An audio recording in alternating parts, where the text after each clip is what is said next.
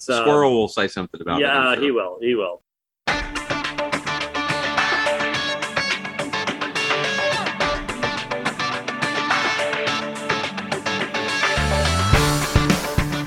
Decidedly Christian, distinctly biblical, and just a little bit nuts.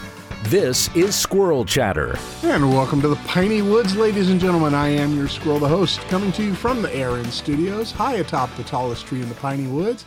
So good to have you with us. It is Wednesday, the 22nd day of February, in the year of our Lord, 2023. And this is Squirrel Chatter, a podcast dedicated to scripture, theology, history, current events, and whatever else I want to talk about. And we webcast every day, Monday through Friday at 7:30 a.m. Mountain Time on Twitter, Facebook, and Twitch. And then you can find the podcast wherever fine podcasts are found. Google Podcast, Apple Podcasts, Spotify, TuneIn, etc., etc., etc. If you look for Squirrel Chatter on your podcast app, your trusted place for podcasts, and you can't find it, drop me an email at squirrelchatter@protonmail.com and I'll rectify that. I'm on a lot of them, but I don't even think I have an exhaustive list. Also, a proud member of the Christian Podcast Community. Head on over to christianpodcastcommunity.com and check out all the great curated podcasts, like the one I mentioned, was it yesterday or the day before, that my friend Wayne Floyd does. It's called Faith Comes by Hearing. I couldn't remember the name. Great podcast. And Eki and Nathaniel's Truth Be Known podcast, they just dropped a great episode yesterday, I think.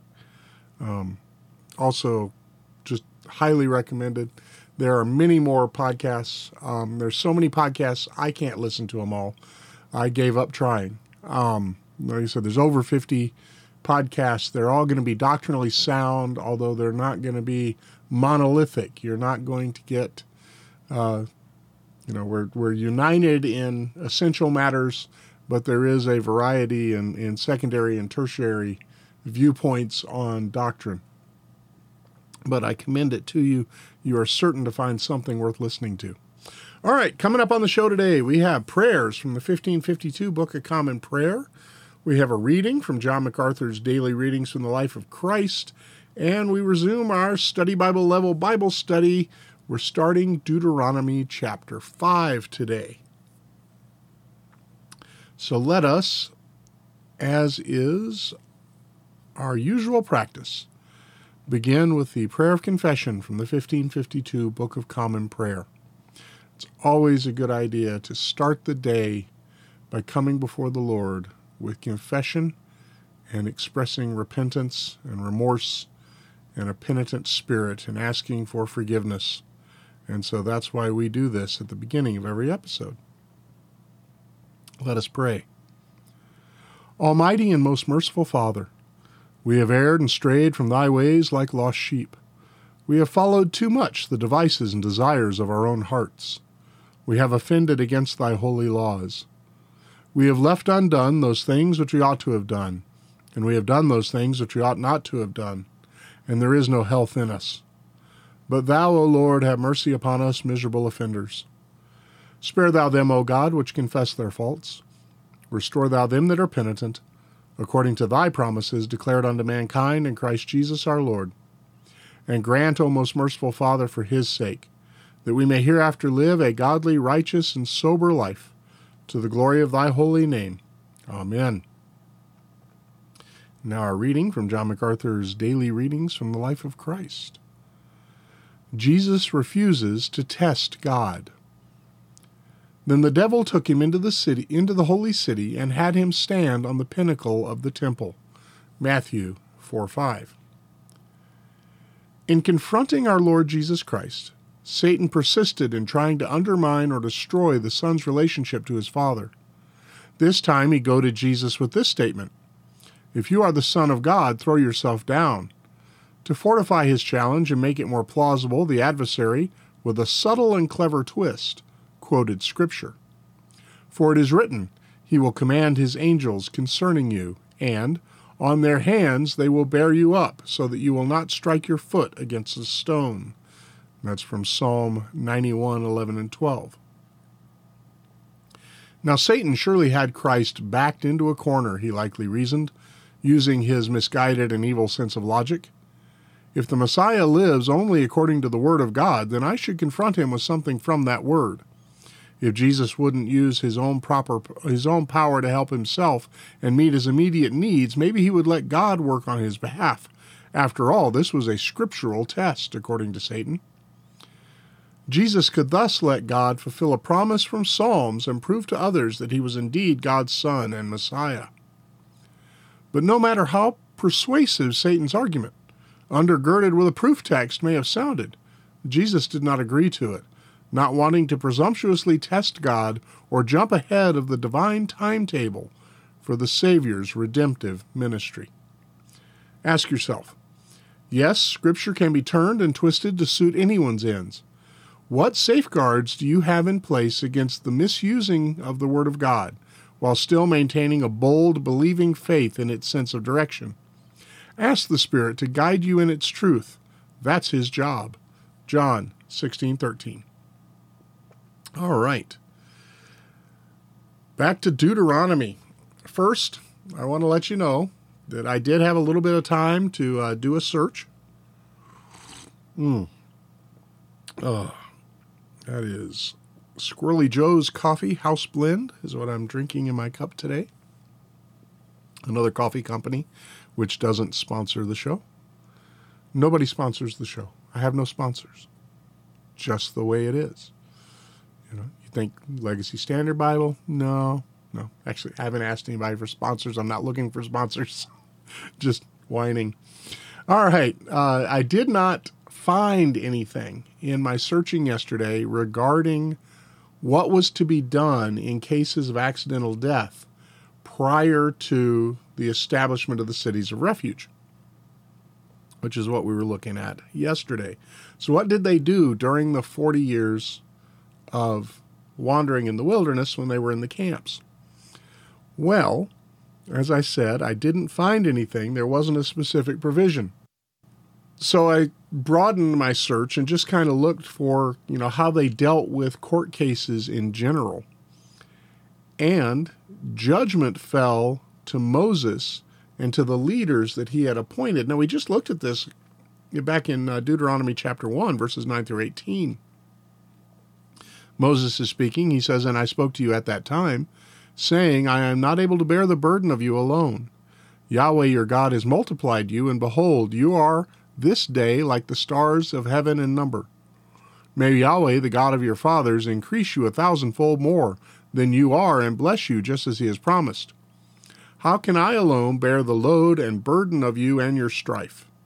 Choose wise and understanding and experienced men from your tribes, and I will appoint them as your heads." Then you answered me and said, "The thing which you have said to do is good." So I took the heads of your tribes, wise and experienced men, and gave them as heads over you, leaders of thousands and of hundreds, of 50s and of 10s, and officers for your tribes. Then I commanded your judges at that time, saying, "Hear the cases between your brothers, and judge righteously between a man and his brother or the sojourner who is with him. You shall not show partiality in judgment. You shall hear the small and the great alike. You shall not fear man, for the judgment is God's. The case that is too hard for you, you shall bring to me, and I will hear it. And I commanded you at that time all the things that you should do." So, since Israel is in the camp, they're all together at once. They're all in the same place. There was no need for a place to flee to because there wasn't anywhere to go. There was nowhere to go, and so they didn't have to go hide somewhere, or not hide. I think the cities of refuge were not entered in hiding.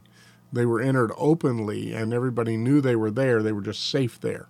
There wasn't a need for a safe place to sanctuary until standing trial, because the judges were right there to decide the case. There was no need for anything more elaborate. And so that was the situation while they were in the camp. So that was a little carryover from yesterday. I said I hadn't looked into that yesterday, and I wanted to look at that today. All right, well, we are in Deuteronomy chapter 5. I want to look at the first 5 verses today. This is the introduction to the Ten Commandments. Then Moses summoned all Israel and said to them, "Hear, O Israel, the statutes and the judgments which I am speaking today in your hearing, that you may learn them and be careful to do them. Yahweh our God cut a covenant with us at Horeb. Yahweh did not cut this covenant with our fathers, but with us, with all those of us alive here today. Yahweh spoke to you face to face at the mountain from the midst of the fire. I was standing between Yahweh and you at that time to declare to you the word of Yahweh, for you were afraid because of the fire and did not go up the mountain." So this is the Ten Commandments being repeated anew for a new generation. Now, I don't think this is the first time in 40 years that Moses has taught the Ten Commandments. He would have been a faithful Bible teacher, and he would have been constantly instructing the people of Israel in what God had said. I really have no doubt of that. So for 40 years, in the wilderness, in the wandering of the wilderness, he was teaching them the Ten Commandments. But remember, the entire generation that refused to enter the Promised Land had died. So we'll get to that more about that in a minute. So this is probably not the first time they've been taught since they were handed down at Sinai, but this is the first time they've been recorded again in the Scriptures. So today I want to look at these 5 verses of introduction.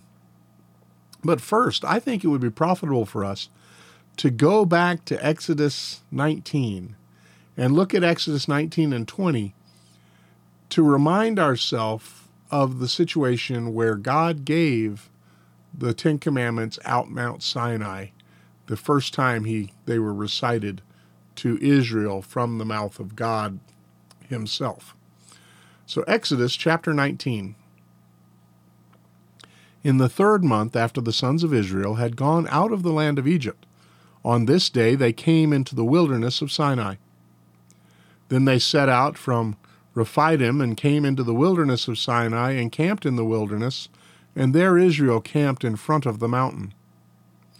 Now Moses went up to God, and Yahweh called to him from the mountain, saying, "Thus shall you say to the house of Jacob, and tell the sons of Israel, you yourselves have seen what I did to the Egyptians, and how I lifted you up on eagle's wings and brought you to myself. So now then, if you will indeed listen to my voice and keep my covenant, then you shall be my treasured possession among all the peoples, for all the earth is mine, and you shall be to me a kingdom of priests and a holy nation. These are the words that you shall speak to the sons of Israel." So Moses came and called the elders of the people, and set before them all these words which Yahweh had commanded him. And all the people answered together and said, "All that Yahweh has spoken we will do." And Moses brought back the words of the people to Yahweh. Yahweh said to Moses, "Behold, I will come to you in a thick cloud, so that the people may hear when I speak to you, and may also believe in you forever." Then Moses told the words of the people to Yahweh. Yahweh also said to Moses, "Go to the people, and set them apart as holy today and tomorrow, and let them wash their garments, and let them be ready for the 3rd day. For on the 3rd day Yahweh will come down on Mount Sinai in the sight of all the people. And you shall set bounds for the people all around, saying, Beware that you do not go up on the mountain or touch the border of it. Whoever touches the mountain shall surely be put to death. No hand shall touch him, but he shall surely be stoned or surely shot through. Whether beast or man, he shall not live. When the ram's horn sounds a long blast, they shall come up to the mountain." So Moses went down from the mountain to the people, and set the people apart as holy, and they washed their garments. And he said to the people, "Be ready for the 3rd day. Do not go near a woman." So it happened on the 3rd day, when it was morning, that there were thunder and lightning flashes and a thick cloud upon the mountain, and a very loud trumpet sound, so that all the people who were in the camp trembled. And Moses brought the people out of the camp to meet God, and they stood at the foot of the mountain. Now Mount Sinai was all in smoke, because Yahweh descended upon it in fire, and its smoke ascended like the smoke of a furnace. And the whole mountain trembled violently. And the sound of the trumpet grew louder and louder. Then Moses spoke, and God answered him with thunder. And Yahweh came down on Mount Sinai to the top of the mountain, and Yahweh called Moses to the top of the mountain, and Moses went up. Then Yahweh spoke to Moses, "Go down, warn the people, lest they break through to Yahweh to see, many of them perish." And many of them perish. Also, let the priests who come near to Yahweh set themselves apart as holy, lest Yahweh break out against them. And Moses said to Yahweh, "The people cannot come up to Mount Sinai, for you warned us, saying, 'Set bounds without the mountain, and set it apart as holy.'" Then Yahweh said to him, "Go down and come up again, you and Aaron with you, but do not let the priests and the people break through to come up to Yahweh, lest he break out against them." So Moses went down to the people and told them. Then God spoke all these words, saying, "I am Yahweh your God, who brought you out of the land of Egypt, out of the house of slavery. You shall have no other gods before me. You shall not make for yourself an idol, or any likeness of what is in heaven above, or on the earth beneath, or in the water under the earth. You shall not worship them or serve them, for I, Yahweh your God, am a jealous God, visiting the iniquity of the fathers on the children, on the third and the fourth generations of those who hate me, but showing loving kindness to thousands, to those who love me and keep my commandments. You shall not take the name of Yahweh your God in vain, for Yahweh will not leave him unpunished who takes his name in vain. Remember the Sabbath day to keep it holy. 6 days you shall labor and do all your work, but the seventh day is a Sabbath of Yahweh your God. In it you shall not do any work, you or your son or your daughter, your male or your female slave, or your cattle or your sojourner who is within your gates. For in 6 days Yahweh made the heavens and the earth, the sea and all that is in them, and rested on the seventh day. Therefore Yahweh blessed the Sabbath day and made it holy. Honor your father and your mother, that your days may be prolonged in the land which Yahweh your God gives you. You shall not murder. You shall not commit adultery. You shall not steal. You shall not bear false witness against your neighbor. You shall not covet your neighbor's house. You shall not covet your neighbor's wife, or his male slave, or his female slave, or his ox, or his donkey, or anything that belongs to your neighbor. And all the people perceived the thunder, and lightning flashes, and the sound of the trumpet, and the mountain smoking, and the people perceived it, and they shook, and stood at a distance. Then they said to Moses, "Speak to us yourself, and we will listen, but let not God speak to us, lest we die." And Moses said to the people, "Do not be afraid, for God has come in order to test you, and in order that the fear of him may be with you, so that you may not sin." So the people stood at a distance, but Moses came near the dense gloom where God was. Now, it's good to go back and look at that, I think. Did you notice that God spoke the 10 Commandments to all Israel? He didn't just give the 10 Commandments to Moses on the mountain. He would later give the tablets of the 10 Commandments to Moses on the mountain. But the 10 Commandments were actually given orally by God in an audible voice heard by the entire nation. And their reaction was to be filled with terror. The reaction was to tell Moses, "You go talk to God, you come back and tell us what he said. We don't want to hear his voice anymore because we're going to die." The fear of the Lord came upon them in that sense. And it was a fearful dread. It was not, sad to say, most of Israel wasn't saved. As they died in the wilderness, the writer to the Hebrews in the New Testament says that they died in unbelief. So that generation that perished were, for the most part, not entirely, but for the most part, unbelievers who had witnessed the Exodus, who had been brought out of Egypt by the mighty hand of God. They were mostly unbelievers. God works in remnants. I don't believe faith in God has ever been the majority, even in Israel during the Exodus. So now in Deuteronomy 5, Moses is recounting the Ten Commandments to Israel. He says here in chapter 5, verse 1, "Then Moses summoned all Israel and said to them, 'Hear, O Israel, the statutes and the judgments which I am speaking today in your hearing, that you may learn them and be careful to do them.'" This is very important. Learn the law and obey the law. Israel was under the law. They were required to obey the law. There were penalties for disobeying the law. But the law was never a means of salvation. Because the only way you can be saved by keeping the law is to keep it absolutely perfect in thought, word, and deed from conception to death. The only person who has ever done that is the Lord Jesus Christ. So in a sense, we are saved by the keeping of the law, but we're saved by Christ's keeping of the law.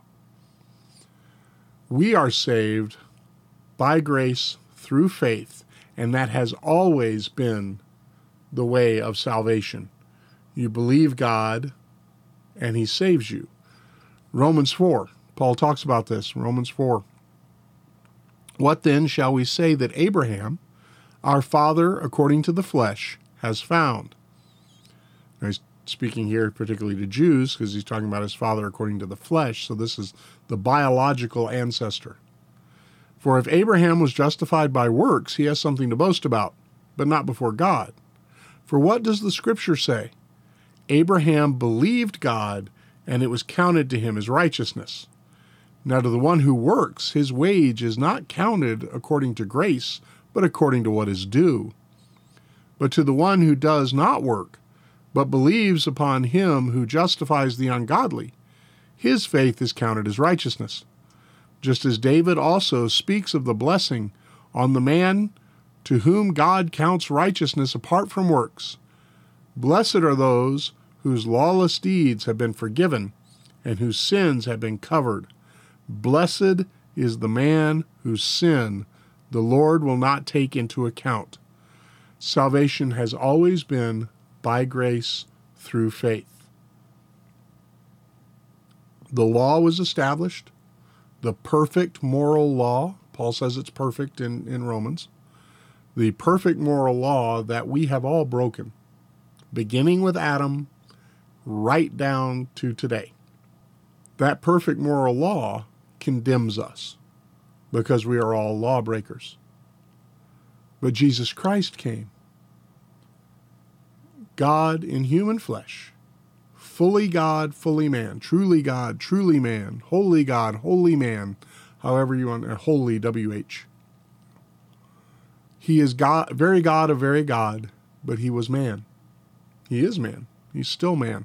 Once the hypostatic union took place and the divine nature of God was joined to the human nature in the person of Jesus, then indeed that hypostatic union is of the two natures existing perfectly in one person, yet not intermingled, distinct. That hypostatic union that took place at the incarnation remains. But being perfectly human, he kept the law that we can't keep. And then he died a death he didn't deserve to pay for the sins of all who would come to him by faith. And when we come to him by faith, we see that our sins were nailed to the cross and paid for. And we receive in the place of our sin his perfect righteousness. And that is why we can stand before the throne of God because we are clothed in the divine righteousness of Christ, not in our own sinful unrighteousness. So, it's always been by grace through faith. So, what was the purpose of the law? The purpose of the law, and we'll get into this later, there was the purpose of giving the law to Israel was two things. First, this is the summary of God's moral law. It is here we must go to see how God has determined right and wrong. The basis of all human law, all just human law, is found in the Ten Commandments. That's why for generations the Ten Commandments have been posted in courthouses all across the United States, because the Ten Commandments are the basis of human law. There is, I believe, if I'm remembering correctly, a mural of Moses coming down the mountain with the tablets of the Ten Commandments in the Capitol building, because he was the lawgiver who brought the law from God and gave it to Israel, and the Congress is the lawgiver for the United States. So all just human law is based in the Ten Commandments. These are God's moral standards. Therefore, they condemn us before God because we don't live up to them. But they also provide for us guidance in how we are to strive to live. Now, specifically in the Mosaic covenant, which was made between God and Moses at Mount Sinai, the writer of the Hebrews tells us that the Mosaic covenant has been done away. Mount Sinai has been done away with the new covenant. Jeremiah says the same thing in Jeremiah 30, that the new covenant that God made in Christ replaces the old covenant. But it doesn't replace God's moral law, because the law of Christ is still the same moral law. And so the Ten Commandments guide us in how we are to live our lives, how we are to define right and wrong.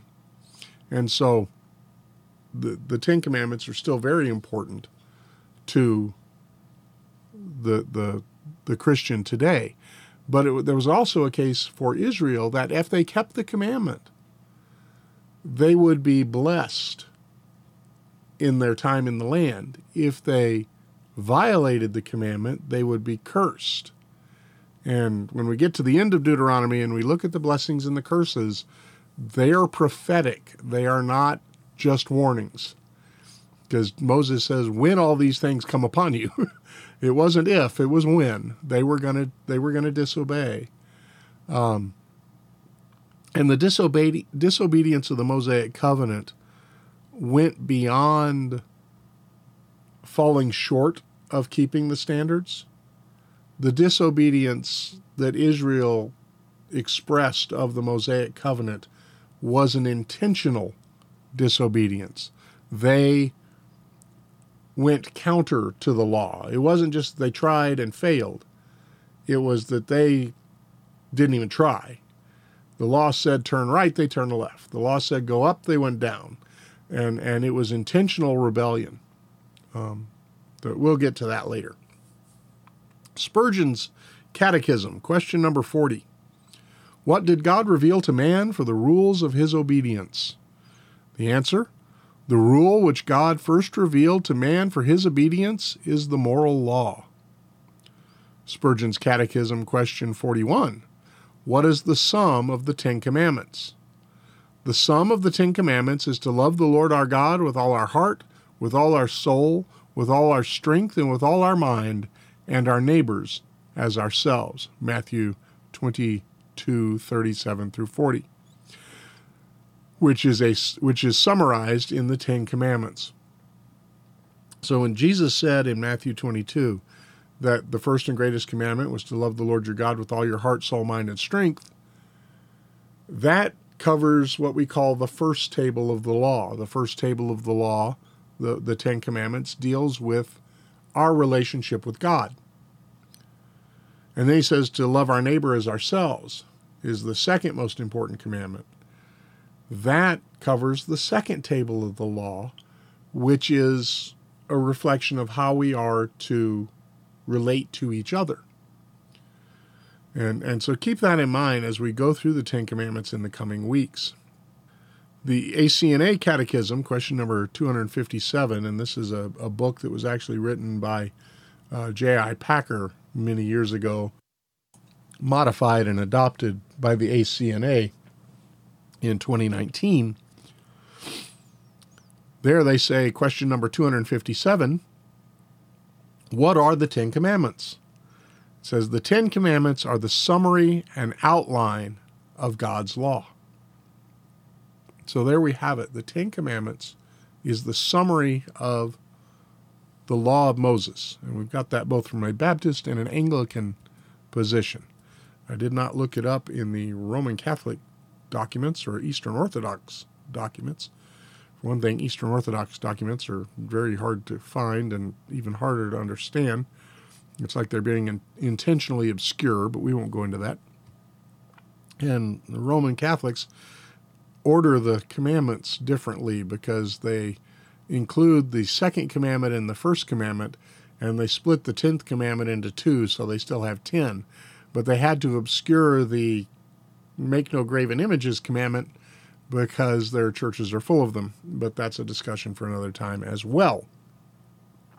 Now, chapter 5, verses 2 and 3 say, Yahweh our God cut a covenant with us at Horeb. Horeb is Mount Sinai. Yahweh did not cut this covenant with our fathers, but with us, with all those of us alive here today. What is he talking about? This is interpreted in two ways. One, this is interpreted as being a contrast with the Abrahamic covenant, where the fathers, in verse 3 there, he says, that did not cut this covenant with our fathers. Who are the fathers there? They say, well, the fathers are Abraham, Isaac, and Jacob, the patriarchs. And God made a covenant with Abraham, and he repeated it to Isaac and Jacob. But that covenant wasn't this covenant, which it wasn't. And so this covenant was made with us, not with our fathers. That's option number one. Option number two is contrasting to the prior generation, which has died, because remember, the generation that actually stood at the foot of Mount Sinai is now dead. They had to wander in the wilderness because they disobeyed God and refused to enter the land when he told them to. They had to wander into the wilderness for 40 years until that entire generation died off. And as I said, the writer to the Hebrews said, they died in unbelief. So we're looking at a generation of unbelievers. And that covenant was made with them. They're the ones that stood at the mountain. They're the ones who were standing there in Exodus 19 and 20 that we just looked at. They've all died. And look what Moses says, he didn't make it with our fathers, but with us, with all those of us alive here today. So he could be contrasting to the prior generation which has died, and I kind of gave it away. That's kind of which way I lean here. That he's not referring back to the patriarchs. He's referring to the generation which has passed away. And he's saying that, yes, they were there, but the covenant was made with them and their seed. And you are their seed. Therefore, the covenant was made with you. And since they didn't believe, they didn't receive the blessings, they didn't obey, so really the covenant was made with you. So this is your opportunity to keep the covenant. Excuse me. Don't inhale the coffee. Coffee has a low oxygen content. It is not to be breathed. Pardon me. Oh. Came out my nose. Alrighty. So that's my take, that he's actually referring to the generation that has died, and he's emphasizing to the generation that's about to enter into the promised land that this covenant was made with you, even though you weren't born yet. The oldest of you were children. Most of you weren't even born. This covenant was made with you, not with our fathers. But I wanted to point out that the Abrahamic covenant and the covenant made with Abraham, Isaac, and Jacob is certainly a possibility here, because the law, the Ten Commandments, the Mosaic law, was not given to Abraham. And so we need to understand a couple of things. The Abrahamic covenant is unconditional and eternal. God cut a covenant with Abraham, but Abraham did not participate in the covenant-making ceremony. God walked between the pieces of the animals alone.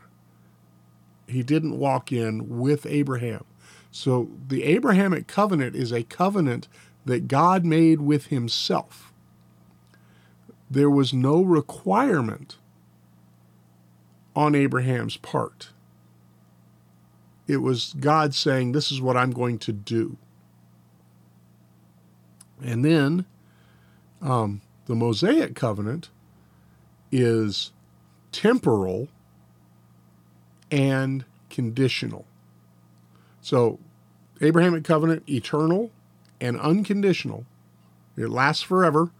It's never done away with. That's one of the things. A lot of people, they look at the new covenant made with Christ, the new covenant talked about in Jeremiah, and they, well, it replaces the Abrahamic covenant. No, not at all. It replaces the covenant at Sinai, because the covenant of Sinai was always temporary. It was temporal. It took place in time. So the covenant made at Sinai deals with the nation of Israel living in the land and receiving God's blessing. That covenant was done away with at the cross. That was the symbolism of the veil in the temple being torn from top to bottom. The old covenant was done away with. We are under the new covenant. But God's moral law hasn't changed. What was right and wrong 4,000 years ago, or 3,000 years ago, at Mount Sinai, 1440 BC, somewhere in there, 3,500 years ago. What was right and wrong then is still right and wrong now, and it was right and wrong when Adam and Eve stepped out of the garden. Right and wrong hasn't changed, because right and wrong are a reflection of the very nature and character of God. And I'm talking about moral right and wrong, absolute right and wrong. They are a reflection of who God is, and God is unchangeable. God is immutable. Therefore, right and wrong are immutable. So there are provisions in the law in keeping the Mosaic covenant that applied to Israel from 1440 BC until roughly 30 AD when Christ died and the new covenant was established. So that's that. And there's my opinion on that. And Deuteronomy 5:4, he says, Yahweh spoke to you face to face at the mountain from the midst of the fire. Now remember, they weren't there. They hadn't been born yet. But Moses is pointing out that they were given this covenant, even though they weren't there. Which also means they are bound by the promise to obey the covenant that their parents made and broke. Remember that when we read through Exodus 19 and 20, all that the Lord says we will do. And they didn't. So, but the obligation still lies on this generation, because the covenant was made not to a group of individuals, but to a nation, to a genealogy. And so it's there. Then verse 5, I was standing between Yahweh and you at that time to declare to you the word of Yahweh, for you were afraid because of the fire and did not go up the mountain Honestly, I think one of the reasons why Israel was filled with, there's a holy fear of God, and that is the deep, deep, deep seriousness with which we are to take God, understanding who He is and just what exactly we owe Him is an awesome thought to contemplate. And so we stand in fear of God. The fear of God is the beginning of wisdom. The fear of God is the beginning of knowledge. The fear of God is part and parcel with living coram Deo, before the face of God, living in the presence of God. There is a great and deep respect that is rightfully categorized as fear. Not fear that He's going to do something unpredictable or He's going to do something unexpected. That's not the fear. That's not the holy fear of the Lord. The holy fear of the Lord is a deep, deep, deep, almost inexpressible respect and awe at His great and mighty power. And that is something that we all need to keep in mind as we go through each and every day. The fear of the Lord that Israel was experiencing in Exodus 20, looking again at what we know about the fact that they were unbelievers, that was a terror of judgment. They were under the wrath of God, and in His presence they felt it. And rather than repent and put their faith in God and trust Him for salvation, they rejected Him. They wanted nothing to do with Him. So even while they said they would obey Him, they didn't really want anything to do with Him. And that's what they were saying. You were afraid because of the fire and did not go up the mountain. Now, again, it sounds like Moses is addressing people that were actually there. And he's not. He's addressing the children of the people that were actually there. Although, as I said, the oldest of them may have been alive. But I would say everybody standing at this address in Deuteronomy was 50 and under. So the oldest of them had been 10 or younger when Mount Sinai happened. So, I remember stuff from when I was 7 and 8. And something like Mount Sinai would probably stick in my mind. I remember I must have been, it was prior to being 10, and it was several years prior to being 10. So 6, 7, 8. There was a petroleum storage facility in the Atlanta area that caught fire. And you had these huge, giant petroleum storage tanks, 4 or 5 stories high, big round, not towers because they looked short and squat, but they were big round, 4 or 5 stories high tanks of petroleum products that were on fire. And it was called I believe it was the Doraville Fire. I remember the name. Might have to Google it. It's been a long time since I've even thought about it. I remember that. And one of the reasons I remember is my dad put us in the car and we drove by it. Several miles away, but we could see it because he wanted to see it and he took us with us. So I remember that awesome scene of, from miles away. It wasn't like we were, right next to it. We were miles away, but we were on a hill on the interstate in Atlanta.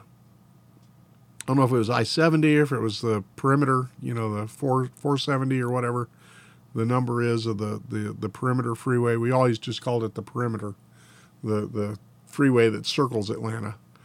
And I don't know what road we were on. I'm not sure where Doraville is. Like I said, I would have to Google it and find out.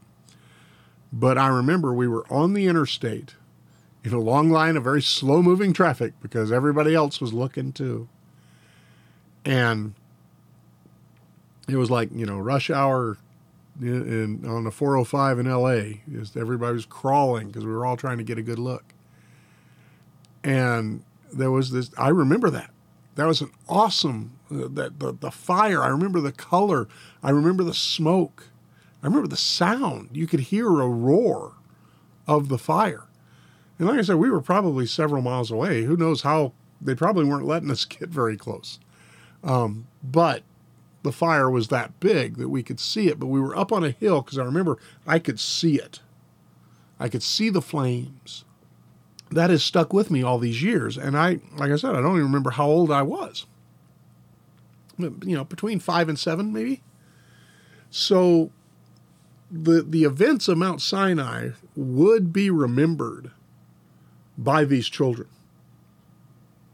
Now the oldest of the Israelites. They would have remembered that. But the younger ones hadn't even been born. I don't think everybody under the age of 40 hadn't even been born there. But Moses is addressing them as if they were there. Because they were. Because they were in their parents. This is the same, this is an imputed covenant. Just like Adam's sin is imputed to us. We weren't there in the garden. We didn't eat of the fruit of the tree of good and evil. Adam and Eve did. Yet, Scripture tells us that when Adam fell, we were in Adam. Well, in the same way, when Israel, the Hebrew nation, those that were alive when they left Egypt in the Exodus, when they accepted the covenant at Sinai, their children were in them. And so their children were under the same covenant. Because the covenant was multi-generational. And just as this second generation, the third generation would be under the covenant. The covenant would continue. So here's what we see. And so that's why Moses is addressing them as if they were there. Because in a very real but spiritual sense, they were. All right, well, that's our introduction to the Ten Commandments. We will begin next week when we return to our Study Bible Level Bible study. We will start looking at the Ten Commandments themselves. Probably looking at, maybe a couple a week, or a couple a day maybe. So we might get through 4 a week. I don't know. We'll figure it out. I haven't written the notes for those episodes yet, but we will start that next Tuesday. All right, let us recite together our faith from the Apostles' Creed. I believe in God, the Father Almighty, maker of heaven and earth, and in Jesus Christ, his only Son, our Lord, who was conceived by the Holy Spirit, born of the Virgin Mary, suffered under Pontius Pilate, was crucified, dead, and buried. He descended into hell. The third day he rose again from the dead. He ascended into heaven, and sitteth on the right hand of God the Father Almighty. From thence he shall come to judge the quick and the dead. I believe in the Holy Ghost, the Holy Catholic Church, the communion of saints, the forgiveness of sins, the resurrection of the body, and the life everlasting. Amen. And now the collect for grace. O Lord, our heavenly Father, almighty and everlasting God, who hast safely brought us to the beginning of this day, defend us in the same with thy mighty power, and grant that this day we fall into no sin, neither run into any kind of danger, but that all our doings may be ordered by thy governance, to do always that is righteous in thy sight, through Jesus Christ our Lord. Amen. All right, folks. Tomorrow we got Theology Thursday. We're returning to the 1689, starting a new chapter tomorrow, I believe. I have to go back and look at those notes. I haven't done those notes yet either. That'll be my task for today. So we'll be back in the 1689 tomorrow, Friday, we'll be back in Federalist Friday looking at the Federalist Papers.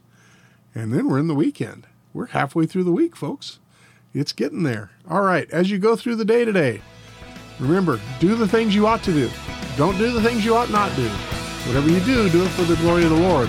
We'll see you again here tomorrow for another episode of Squirrel Chatter. Take care. God bless.